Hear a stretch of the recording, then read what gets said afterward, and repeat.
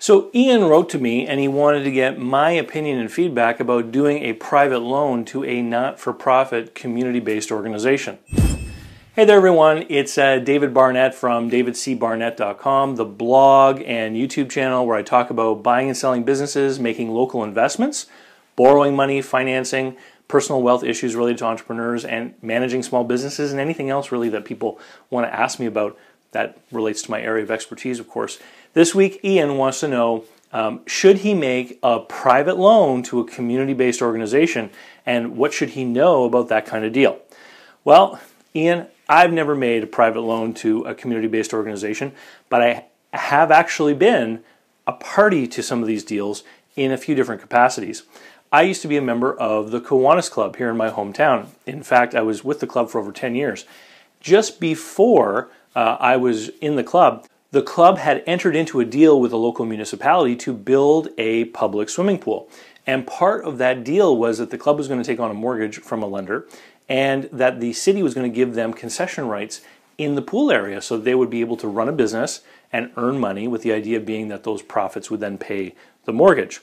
What ended up happening in that scenario is that the city actually had already given the concession rights for the entire park to some other party, who then threatened to sue once they found out that the Kiwanis Club was going to be able to sell, food and beverage inside the pool area.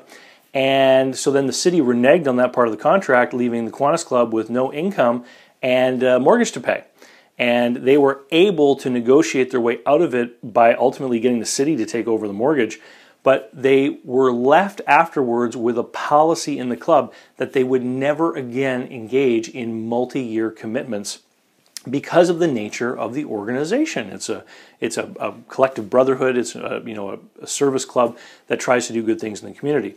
So the other deal that I've been sort of observer of was another service club here in my hometown who ultimately ended up failing. They took on a 30-year mortgage on a community center, a nice big building that was used by a lot of different groups, and they financed their mortgage with a bingo. And what ended up happening, which is happening a lot with these service groups, is the average age started to get older and older and older in the group, and the membership started to shrink, and they were unable to carry out their fundraising activities, and they were no longer able to pay the mortgage.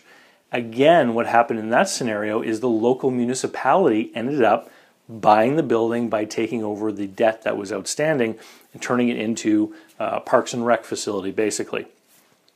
The third time I was involved in any kind of group like this was a church that was seeking out financing we're going back about 10 years now. When I was a finance broker, I was approached by a congregation who wanted help to find a mortgage to expand their church building. I was introduced to a very interesting world of analysis. Basically, what I learned is that when churches want to go and borrow money, the lender will actually do an analysis on the congregation, and they'll divide up the congregation into what they call GUs, or giving units. And so families with young children, for example, are categorized in one spot, whereas elderly singles, for example, are in a different kind of category.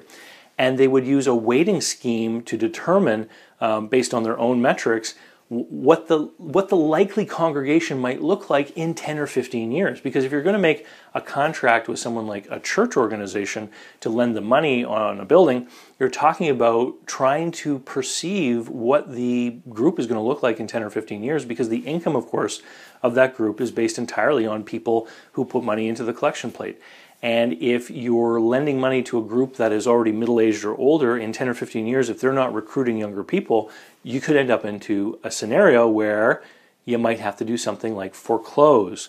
And this would be the biggest kind of problem that I would see in doing any kind of loan to a community organization. So if you had to foreclose on them, number one, would you be able to? A building would certainly be something you could foreclose on, but in all likelihood, if a community organization owned a building, it might be zoned for recreational, community use, church use, this kind of thing. And so then would that reduce the value of the building in a resale? Would you be able to sell it to a business, for example? Or would it have very limited types of uses? So this type of question, can you make a private loan to a community organization? You can, as long as you're prepared to get creative if something goes wrong. because members of the organization are unlikely to want to offer personal guarantees, for example.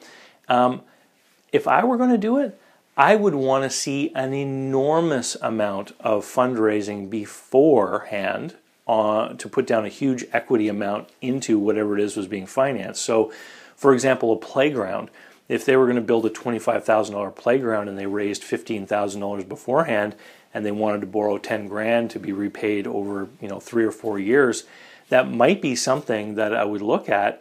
But is it possible to foreclose and repossess a playground? Probably not. So maybe there could be some kind of guarantee from other organizations, for example. Could they get the city to co-sign that note? Could they get other community organizations to co-sign part of the note or give partial guarantees? So if they're going to borrow $10,000 from you, are there 4 or 5 other organizations like churches and service clubs who might each agree to shoulder a $2,000 guarantee if something should happen in the default of that note? Just some of the ideas of how you could structure it. Personally, the risk of having to go through that pain and what it might do to me and the community in the face of other people, I would probably shy away from that kind of deal. Who wants to be known as the guy who foreclosed on the playground? Not me. And what I would actually do is I would encourage them and probably offer to make a donation to their fundraising efforts. Anyway, Ian, I hope that answers your question. It's the most insight I have into that kind of deal. And keep the questions coming. If you want to learn more about local private investing and how to make deals with businesses and individuals that give you a superior rate of return, you should check out my book, Invest Local, and the online course that I offer, localinvestingcourse.com, where I actually take you through several hours of video tutorials on the actual step-by-step of how you find, organize, plan, and execute local small lending deals with all the paperwork, notes, leases, etc. that I use when I'm setting up the notes and then when I'm using leverage techniques that help boost my rate of return. Thanks, and we'll see you next time. Don't forget to come over to David C. Barnett and sign up for the email list so you get the videos before everyone else. And of course, you get access to all the special offers and notices of my live events. Thanks, and we'll see you next time.